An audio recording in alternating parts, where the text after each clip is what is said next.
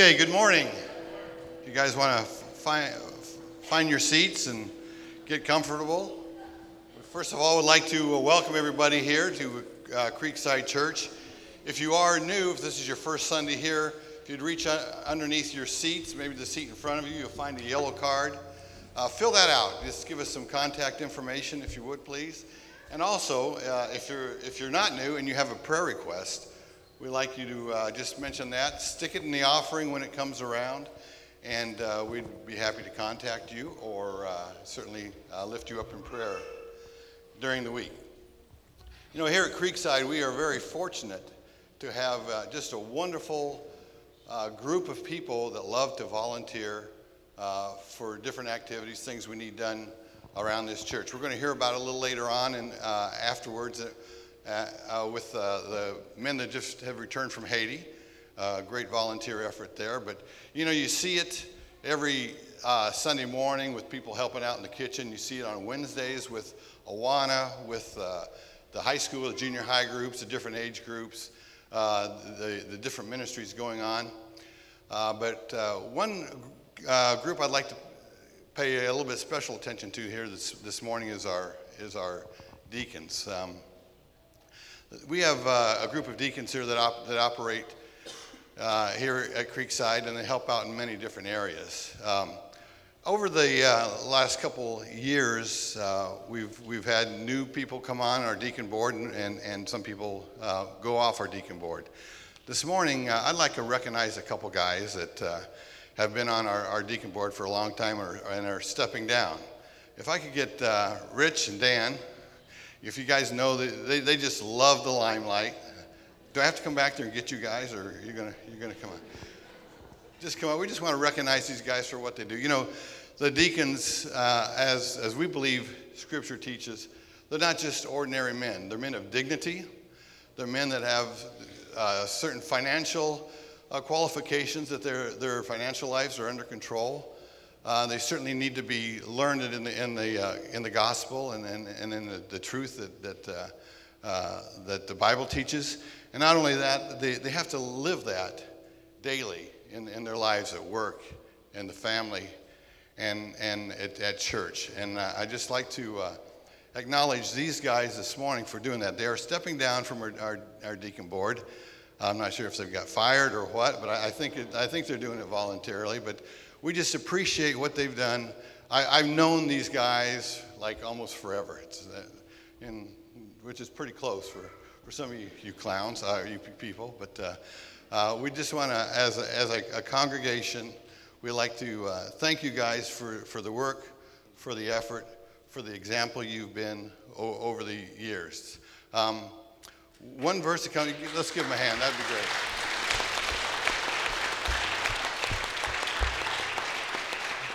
1 Timothy tells us that for those who have served well as deacons, obtain for themselves a high standing and great confidence in the faith that is in Christ Jesus.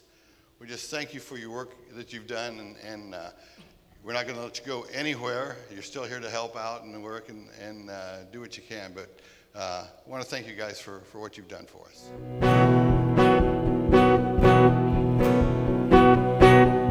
Let's pray. God, we thank you for your greatness. We thank you, God, that you are above all. God, even this great creator, the creator of the heavens and the earth, the creator of us, God, you want a relationship with us. God, you loved us so much, you gave us your son. God, what an incredible God. What an incredible God that we serve. God, we pray this morning that you would challenge our hearts, convict us where we are right now. God, help us not to leave the same as we came in. We ask it in Jesus' name. Amen. You can go ahead and have a seat. If we're going to take some notes today.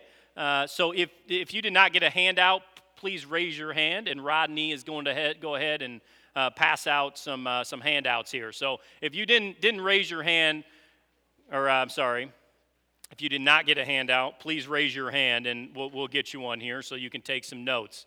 We do have a couple pens as well, but if you got your own, I paid good money for these. So we are talking about love this morning. And so as we talk about love, it was my birthday on Saturday. And if you did not wish me happy birthday, now's your time. Go ahead. All right, thank you very much. If you did not buy me a gift, there is still plenty of time for that as well. So don't feel you missed out. But my daughter, who is 9 years old, wrote me a little poem.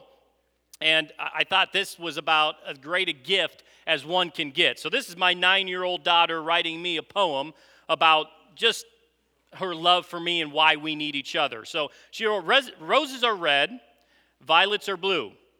You love me and I love you. You and me are like an addition problem. You are a number, I'm a number. Without each other, we can't make a sum. You and me are like a cardboard and packing tape. You are the packing tape, I am the cardboard box. Without you, I will fall apart.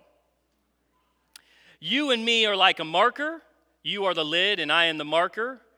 And you are the cap. Without you, I will go dry. Isn't that awesome? There's some love right there. There's some love.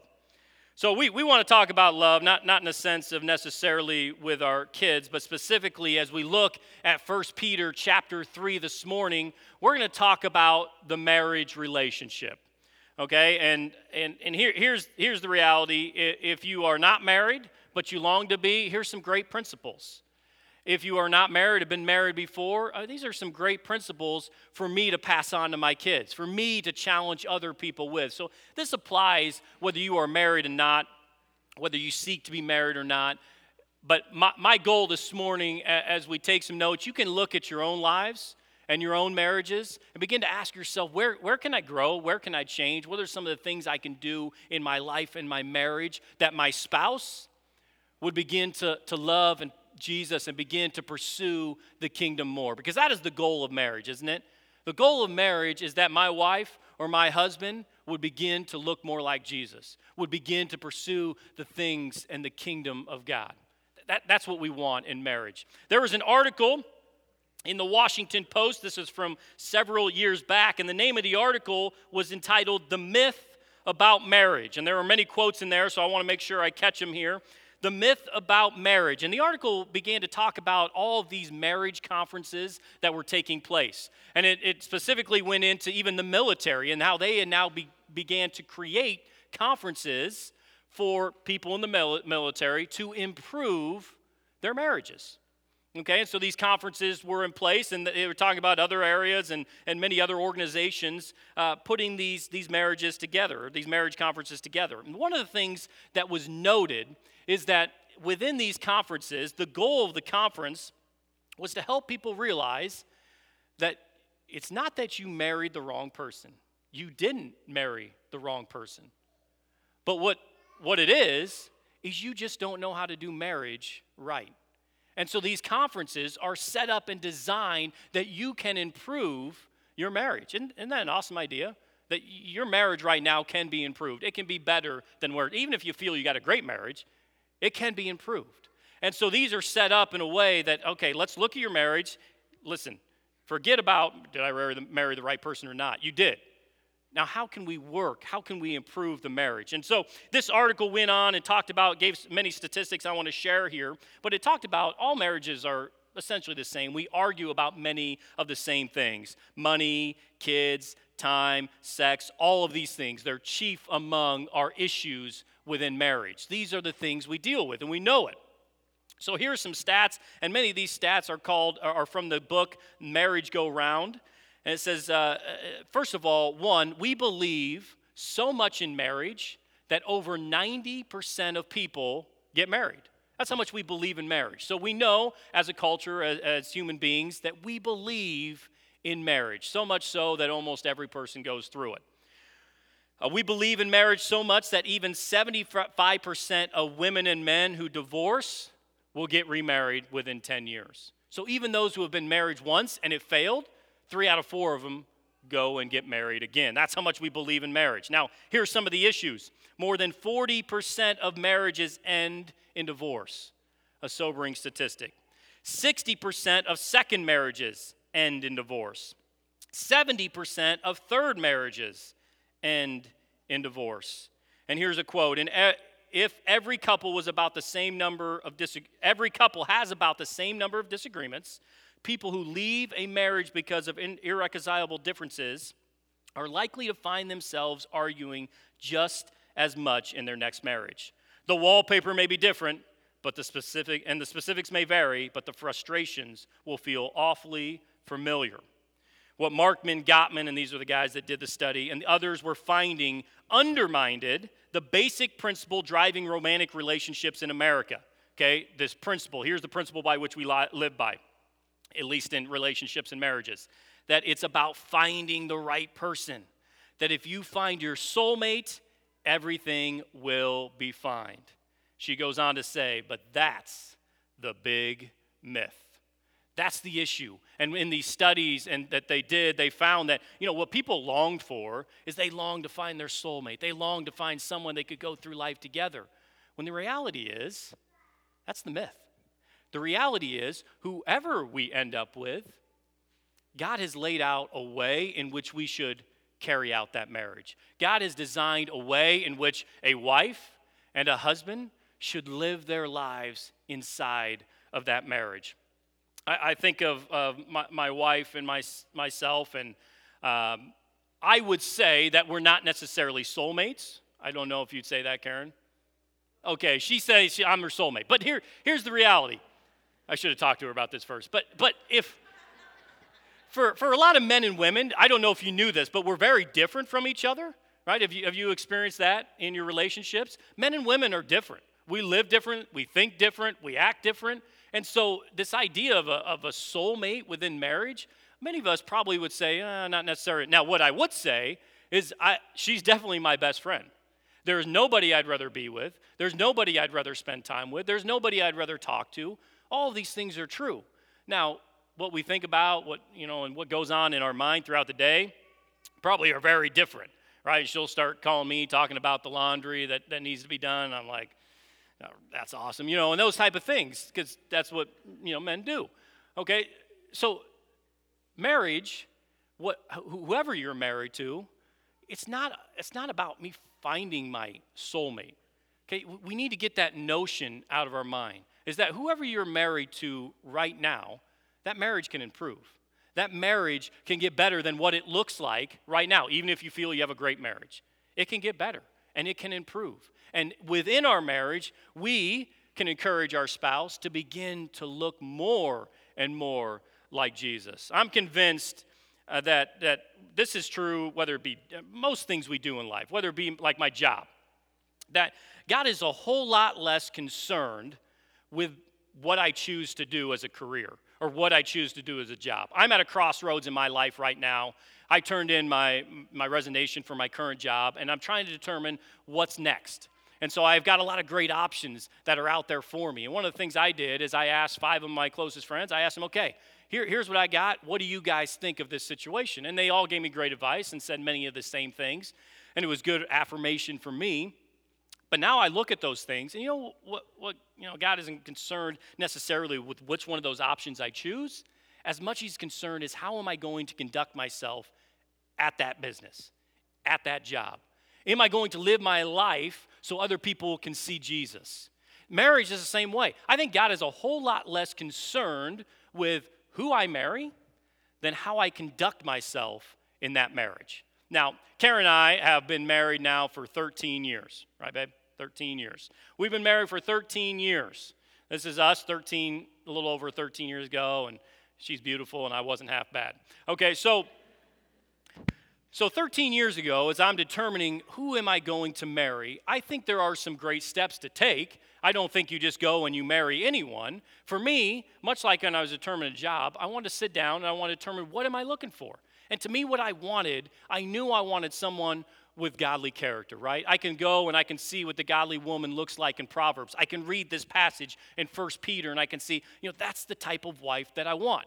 I knew I wanted somebody I was physically attracted to, right? That's easy. Okay, so those things are in place. And then other things that may take place. I knew for me, based on my background, what I came up with, determined that I wanted to marry somebody who came from a family that was together, husband and wife, a strong marriage, strong family, that I wanted that.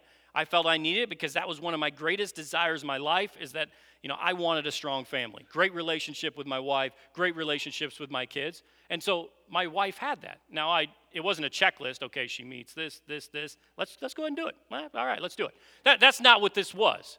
Okay, there was the attraction. We got along. We loved each other. But I knew what I was looking for in a woman. She met that. And there were probably many other women out there that would meet that. And so got a lot less concerned with, yes, we want to find somebody who has that godly character. But when we're in that relationship and we choose to spend our lives with that man or that woman, now the question is, how do we conduct ourselves within that marriage? And I think that here in 1 Peter is exactly what's laid out for us. I think the problem so often is that we look and say, you know what? God, I would be so much more submissive is if I had a godly husband. You know what? I would follow this. If my husband looked a lot more like this, then I would go ahead and do it. Or on the other end, you know what? Man, if my wife was, more respectful to me or whatever, then I could do this. And that's what we kind of balance. But that's not in there anywhere, is it? It doesn't say if my husband does this or my wife does this, then I'm going to live this type of life and act this way towards him. It's the same way in how God treats us. The Bible tells us we were enemies of God. We were against him, and what did he do for us? He gave us his son, Jesus, that we could have a new life in him. So this is the example that God has given us, and it's the same thing he's called us to, that it doesn't matter how my spouse acts, there is a way in which I'm to live my life, right? And so that's what we want to talk about. So 1 Peter chapter 3, if you're not there, go ahead and turn there. Here's what it says. We're going to do the first 7 verses today. 1 Peter chapter 3, it says, "Wives, in the same way, be submissive to your husbands, so that if any of them do not believe the word, they may be won over without words by the behavior of their wives. When they see the purity and reverence of your lives, your beauty should not come from outward adornment, such as braided hair and the wearing of gold jewelry or fine clothes. Instead, it should be that of your inner self, the unfading beauty of a gentle and quiet spirit, which is of great worth in God's sight. For this is the way the holy women of the past, who put their hope in God used to make themselves beautiful. They were submissive to their own husbands, like Sarah, who obeyed Abraham and called him her master. You are her daughters if you do what is right and do not give way to fear. Husbands, in the same way, be considered as you live with your wives, and treat them with respect as the weaker partner and as heirs with you of the gracious gift of life, so that nothing will hinder your prayers." All right, so I want to come back. I want to look at first of all, for the ladies. And now let's note there's 7 verses, and 6 are for the ladies, 1 are for the men. Okay, I don't know why that is, but there's a lot in that one verse for us. So looking at this, first thing it says, "Wives, in the same way, be submissive to your husbands." And that word submissive and submission, that's a tough thing to deal with. All right, we look at that and we're like, man, I ain't going to be submissive to anyone. What is this talking about? Well, understand, first of all, the number one item on here, this is speaking specifically to your own husband. Okay, so number 1, ladies, on the first page, is it's to your own husband. Listen to this, what it says. "Wives, in the same way, be submissive to your own husbands." This isn't a statement that, 1, men are superior to women or women are inferior to men. That's not what it's saying at all. What it's saying is the way that God has designed marriage, the way he's gone about it, is that a man is to lead. A man, if a marriage is to function in the way in which God has intended it to function, a man is supposed to lead his wife and his family. This is how God has designed it. So this isn't saying every woman is submissive to every man. It's saying in the marriage relationship, a man is to lead. I remember talking to a friend one time. He says, honestly, Kyle, I think God probably designed it this way because if left to themselves, men aren't going to do a very good job of this. How many times do we look around, we say women look a whole lot more in their character and their virtue like Jesus than men do? I look around the room and I'd say that's probably accurate, right? So many times women look a whole lot more like Jesus than men do. And so it's almost a challenge. Hey, okay, men, This is what you are to do, right? And I'm not sure that's the way God designed it, but for us, I know it's the way that God designed it, but not sure the reasoning. But this is how God has designed it, that we are to lead. Women, to be submissive to our own husband. We don't want to be scared off by that word. We just want to know that for us to function, our family to function, for us to grow and look like Jesus, this is the way God has designed it. Number two, for the ladies. Number two, winsome conduct. Winsome conduct. In our marriage, this is the kind of conduct that women should have. So here, listen to verse 1 here still. Wives, in the same way, be submissive to your husbands, so that if any do not believe the word, they may be won over without words by the behavior of their wives. I think what Peter's telling us here in verse 1 is that for women to live winsome is specifically talking about those women whose men do not have a relationship with Jesus, do not have a relationship with God. And it's telling them and to live in such a way that when the husband looks at the way the wife lives, they're drawn to it. That they love Jesus, they pursue the kingdom, that when the husband looks at their life, oh man, there's something I need. There's something that I want for my own life. And so what Peter's challenge to the wife is, hey, live your life in such a way that your husband is drawn to it. That your husband ultimately not drawn to me, but drawn to Jesus. That's what Peter is encouraging women. I think the same thing would be true whether your husband believes in Jesus, has a relationship with Jesus, or is just not walking with him. That if I live in a winsome way, winning them over to Jesus, that my character, my actions, my words, they look at me and they say, you know what, I need that in my life. Number 3, respectful conduct. Look at verse 2. 1 Peter 3:2, it says, when they see the purity and reverence in your life. A wife is to show regard and appreciation for the God-given role of her husband and to esteem his leadership. To understand the way that God has created this is for a man to lead. Now, what we don't want to do, for you that are wise, what we're not called to do is continue to tell, man, you got to lead. You got to do this. You got to do that. God's calling you to do this. Now, I do a lot of real estate training, and one of the things we do when we train is that we want both buyers and sellers to kind of realize, okay, it's their own idea. So if I go on a listing appointment and I'm trying to determine the price of a house, I'm going to show them 5 houses, right, that may be between $200,000 and $205,000. And at the end, I'm going to ask the question, so what do you think your home is worth? Right? Well, what have I done? I know what the answer is, and I've kind of led them that way. Now, if I come out and just say, hey, here's what you need to do, well, that's me directing. In the same way, marriage, for you wives, if I go and I tell you this is what you need to do, guess how your man's going to react? What you talking about, woman? Right? Get off me, woman. We're not going to do that.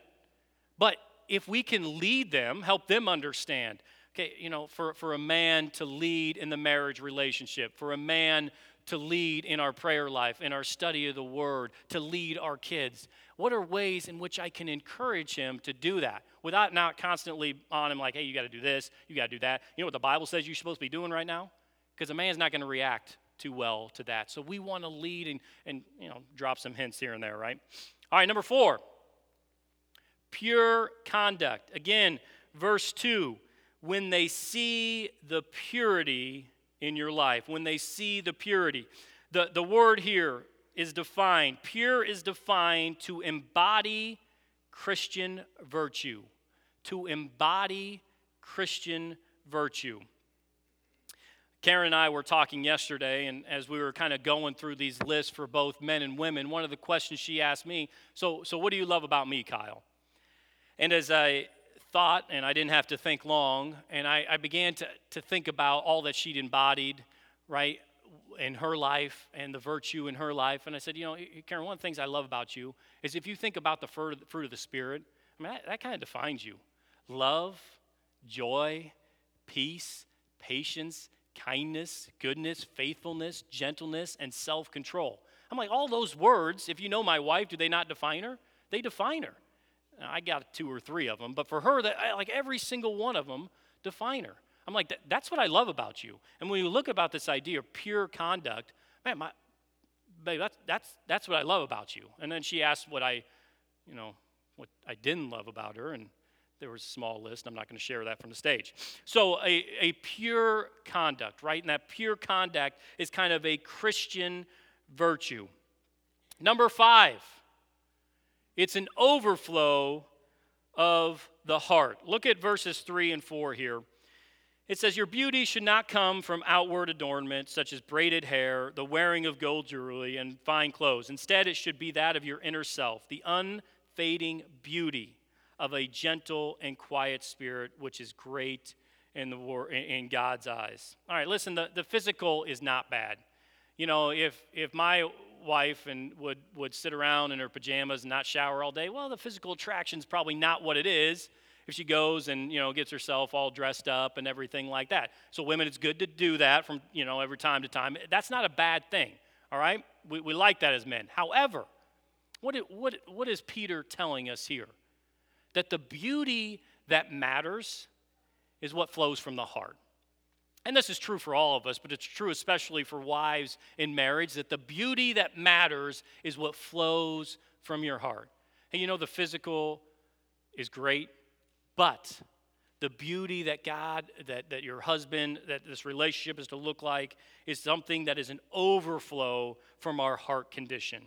What is our heart condition in this? And if we are to be submissive, we are to love our husbands. It's not just a list of, okay, here's 1, here's 2, here's 3, here's 4, here's 5, 6, 7. These are the items I'm supposed to do. No, it's I want to do these things because my heart condition with God is right. Because my relationship with Jesus is strong. Because I'm pursuing the kingdom. And because I am, my relationship with my husband, it's just an overflow of that heart condition, right? Number 6. Number 6 is a gentle and a quiet spirit. Is at the end of verse 4 there, right? The unfading beauty of a gentle and quiet spirit, which is of great worth in God's eyes. Commentator Peter Davids writes this: gentle in the Greek is a word, Greek word was an amiable friendliness that contrasted with roughness, bad temper. In biblical perspective, the term indicates a person who does not attack back, and he or she waits without bitterness and vengeance. He writes the term quiet conveys a sense of being calm, peaceful, tranquil, as opposed to restless, rebellious, and disturbed. And so for us, as I look at my own relationship, my own marriage relationship with Karen, one of the things that I look at often is that how she responds to me, right? And we talk about gentle and quiet spirit. Now, this may shock you, but there are times when, I may be a jerk or I may not treat her how I should treat her or anything like that. And the time she responds and she says, Kyle, you know what? You're being a jerk. Quit acting like this. Do this. Guess what my response is to that? Yeah, I am a jerk. You know what? And I'm responding however I'm responding, but my tone is going to be very aggressive, whatever. Now, when she responds as she normally responds in gentleness and quiet, guess what my response is? I step back. I quit being the jerk that I am because of how she responds to me. And so, it's so easy to want to come back at somebody. It's so easy when somebody has wronged you to go right back at them and tell them what they've done, isn't it? What Peter is calling wives to, and knowing how men are in general, that quiet and that gentle, even in our response, even in anger. And it doesn't mean you don't ever tell your husband when he's done something wrong, but how we do it says a lot, doesn't it? That gentle and quiet spirit. And when women respond to men in that way, I think it really causes us to take a step back, right, and realize how she's coming about it. When you attack back, and I'm not saying it's right, but what is a man's response to that? Probably to go right back at you. So a quiet and a gentle spirit. Last one for the ladies here would be, all of this is based on a hope in God. a hope in God. Listen to this in verse 5. For this is the way the holy women of the past who put their hope in God used to make themselves beautiful. Ultimately, the reason we act this way, the reason we respond this way, is because of our hope in God. Because I have a relationship with Jesus, because of what God has done for me in the finished work of the cross, that's why I respond this way to my husband. That's why I live in a submissive heart and spirit. Because it's not because my husband deserves it, but it's because I have this great hope in God. And that's where the basis is. And again, it goes back to that heart condition. But that's where it flows from. Dr. Wayne Grudem says this. He writes, submission is an inner quality of gentleness that affirms the leadership of the husband. To affirm your husband's leadership is saying with your words and your behavior, I support you. I believe you're called by God to play this role. I am committed to making your plan a success, and I'm here to be your helper. I think for men, if our women and our ladies want to criticize and to nag, our response is simply, it turns us away from that. But ladies, when our response is that of affirmation for your husband, when we affirm him, when we affirm his role, I think it stirs something in our hearts to lead and to do what God has created us to do. Okay, so now let's go over to verse 7. We've got one verse for the men, but I'm not going to let you off the hook with just one verse here. But verse 7, it says this, husbands, in the same way, be considerate as you live with your wives, and treat them with respect as the weaker partner, and as heirs with you of the gracious gift of life, so that nothing will hinder your prayers. I think for husbands, our calling is to live a life and a marriage of understanding and knowing your wife. Okay, hear that. Our lives are to live a lifestyle of growing in understanding and knowing your wives.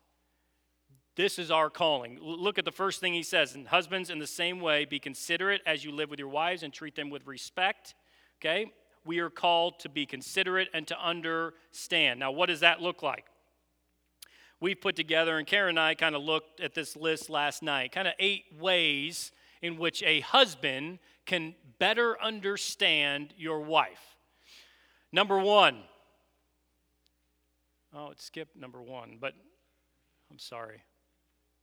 Oh, there it is. Okay, I'm giving you 2 at once. Number 1, what are the unique aspects of who she is as a person? What are the unique aspects of who your wife is as a person? Karen and I were talking about this, okay, and when I'm talking about what are the strengths and weaknesses, so that's one of the things we talked about last night. All right, what are my strengths and my weaknesses? And as we talked about that, it helps me understand my wife better, doesn't it? I think this is good practice anyway.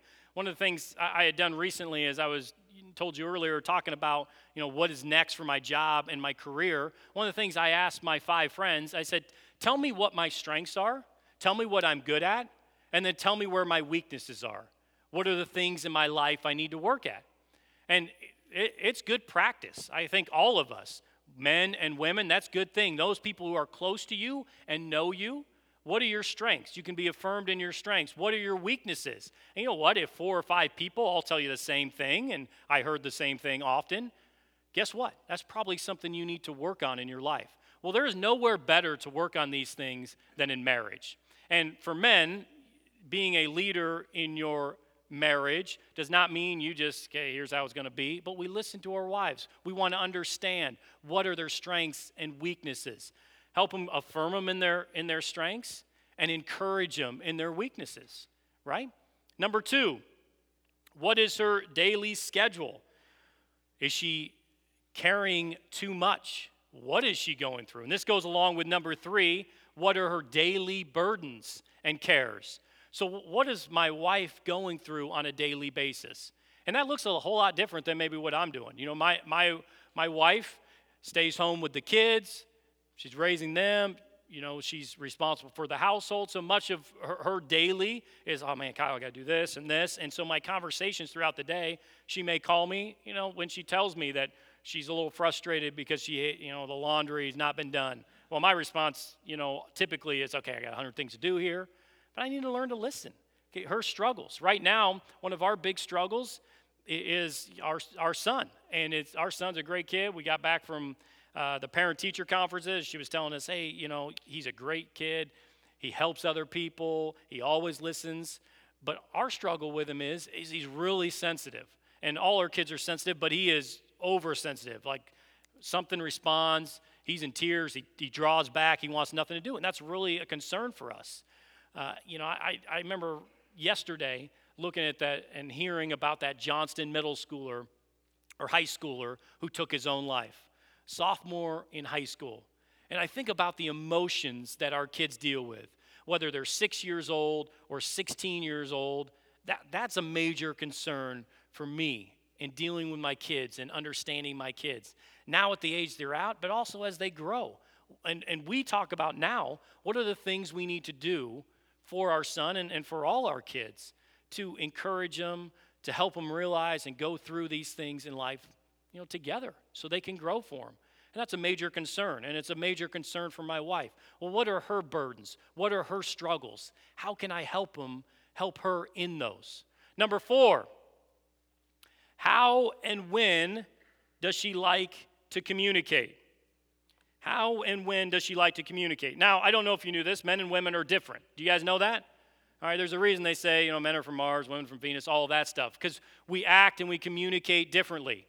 My wife likes to talk. She is many, I don't want to get myself in trouble. Many ladies like to talk, right? You know, you like to tell your feelings and all that, and I don't, you know, that's just not me, okay? A 1-minute phone conversation is too long. Okay, so when these things take place, one of the things we need to do and learn as men is sometimes we don't have to have all the answers. That's hard, right? As men, we're like, okay, well, here's the 5 things you need to do, and if you do these 5 things, it's all going to work out. And I may put a little PowerPoint together and say, okay, here's how we're going to handle this situation. Well, guess what? That's not how women operate. I want to give you a phrase, men. Use this one. Tell me more about this. Okay? So as she's telling me about her day or the issues she has and all the things going on, tell me more about that. All right? And all you got to do is keep saying that. And just let her talk. You don't have to have the answers. Just let her talk. Let her do her thing. Okay? So learn how and when she likes to communicate. Number 5, what words and actions express love to her. Many of you have read the book, The 5 Love Languages, but we need to learn and understand how our spouse likes, affection. For me, my wife likes physical. She likes hugs, kisses, all those things. And she may remind me, hey, you haven't given me a kiss today. You haven't given me a hug. She likes gifts, right? That's kind of her love language. Well, men, you need to understand and know what your life's love language is. And, yours is physical. Okay, I understand that. You're a man. But for your wife, it may be something different. Know and understand what their love language is, and then act that way towards them. Is it words of affirmation? Is it gifts? Is it physical touch? What is it? And then respond in such a way. So if you don't know that, I would encourage you to discover what that is, and then that's how you should act towards your wife. Not what you're looking for, but what your wife needs. Number 6, I'm not going to spend a lot of time on this one, but what pleases her in the marriage bed? Okay, number 7. You guys handle that in your own relationships. All right. Number 7, how do your personal strengths and weaknesses affect her? So looking back on yourself now, and again, that a good study for you, and ask some close friends this. But what are your strengths and weaknesses? And then begin in your marriage to have this discussion with your wife, knowing your strengths and weaknesses. How do they affect her? And how do they affect your relationship with her? You need to understand them because it's going to have an impact on your own marriage. And listen, sometimes our strengths, can be our biggest downfall in our marriage or any relationship. You know, whether it be communication or whatever it might be. My strength, and you look through the Bible and you can see this with guys like Peter, right, who denied Christ. Well, boldness was his biggest strength, right? He was ready to step out, go and walking on water, but yet that was his downfall. David had a passion for God, but what was his downfall? With Bathsheba, right? Many times our greatest strengths can ultimately be a downfall, be our downfall. So we need to guard against that as well in our marriages. Number 8, how do your decisions affect her? How do your decisions affect her and your relationships? Ultimately, God has designed the marriage for a man to lead, but it should never be in such a way that, okay, Karen, here's what we're going to do. Okay, Karen, here's what we're going to do. Okay, Karen, here's what we're going to do. There should be very few times in our marriage relationship where we're at a disagreement and me as the head in the family have to make a decision that we're going to go this direction. Most of the time, if we are studying the Word together, if we're praying together, if we're both pursuing the kingdom of God, you know, our thought process, where we're going in life, should probably be hand in hand. And there may be very few times in our life where it may come down and say, okay, here's what we're going to do, here's the decision that needs to be made. If we're both pursuing the things of God, if we are both have a strong relationship with Jesus, spending time in the Word, spending time communicating in prayer, there should be most of the time our thought process and where we're going, the direction we're going in life should kind of be hand in hand on that. Okay, so how do your decisions affect her? I want to end, and the band can go ahead and come back up. I want to end with this final half of verse 7. It says, treat them with respect as the weaker partner, as heirs with you in the gracious gift of life, so that nothing will hinder your prayers. 2 things on why husbands should live an understanding way and honor their wives. The second one I'm going to go through first. The second one is so that nothing will hinder your prayers. James tells us that the prayer of a righteous man is powerful and effective. The prayer of a righteous man is powerful and effective. If our relationship with our spouse is not where it should be, your prayer life, your communication with God, your relationship with Jesus is not going to be where it's supposed to be. Okay, so we need, and vice versa. You know, as I grow my relationship with Jesus, guess what? Your relationship with your spouse is probably going to follow suit. So I would encourage you, part of this is that nothing will hinder our prayers. And the second thing is, and as heirs with you of the gracious gift of life.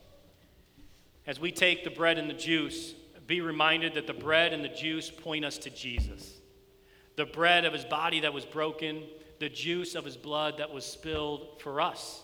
It's a symbol. It's a symbol of what God has done. It's a symbol of his death on the cross.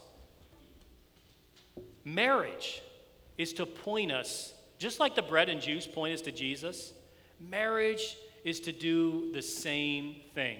Nick brought it out when he talked about marriage recently, but you know what? Someday, we're not going to be married, right?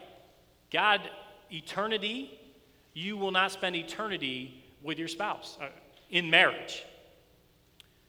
Marriage today is designed to point us towards Jesus and towards eternity. And your marriage should function in such a way that you, because of how your spouse is functioning, you are drawn to Jesus. Your heart is set towards eternity. And Peter tells us right here, as heirs with you of the gracious gift of life. We as husband and wife, we are heirs. As followers of Jesus, of those who have put our trust in Jesus, both husband and wife, we share in the inheritance. Not because we're married or anything like that, because both of us have that relationship with Jesus. And ultimately, that's what it points back to. That's what matters. Your marriage is, I hope it's great, I hope it's improving, but ultimately your marriage should point towards Jesus. It should point each other towards Jesus, and with an outside and a broken world looks at your marriage, guess what? They should be drawn to Jesus because of how you live your life. Let's pray. God, we thank you We thank you for Jesus. God, as we look at our marriages, God, both as husbands and wives, God, this isn't some sort of to-do list. Now I do this, this, and this, and everything's going to be perfect. But God, ultimately, we look back at our heart. Our heart condition, first and foremost, needs to be drawn to you, needs to be drawn towards eternity. Set our hearts and our minds on the things of eternity. Draw us to Jesus. Help us desire to look like him. And God, as we are, help us to challenge and encourage and bring our spouse along with. God, we want our marriages to point towards Jesus, both within the marriage, but also to those outside looking towards it. God, we thank you for Jesus. We thank you for this incredible thing you've done for us in giving us your son. And God, as we look to the bread and the juice now as a reminder of this incredible thing, a reminder of Jesus and his body that was broken, of his blood that was shed, the new covenant that we have. That's no longer a list, no longer these things that we need to do, but it's now just believing in Jesus. And God, if we're here this morning and we do not know and we do not believe and we have not put our trust in Jesus, God, may we be pointed to that. God, may we be drawn to him. God, we pray for those here this morning that don't know Jesus. God, convict their hearts, help them realize their great need for him. For those of us that know Jesus, God, in our marriages, may we pursue you. God, as we think about if we're not married and we desire to be, as we look at this and think of the qualities both we want to have and we want our spouse to have. Of those that have been married before, and maybe, God, it's an encouragement and challenge towards our kids or our grandkids or a future spouse, whatever you have for our lives. God, first and foremost, may we pursue Jesus. We thank you that you pursued us first, and Jesus pursued us in going to the cross. Remind us of that this morning. Remind us of that throughout the week and in our lives. It's in his name we pray. Amen.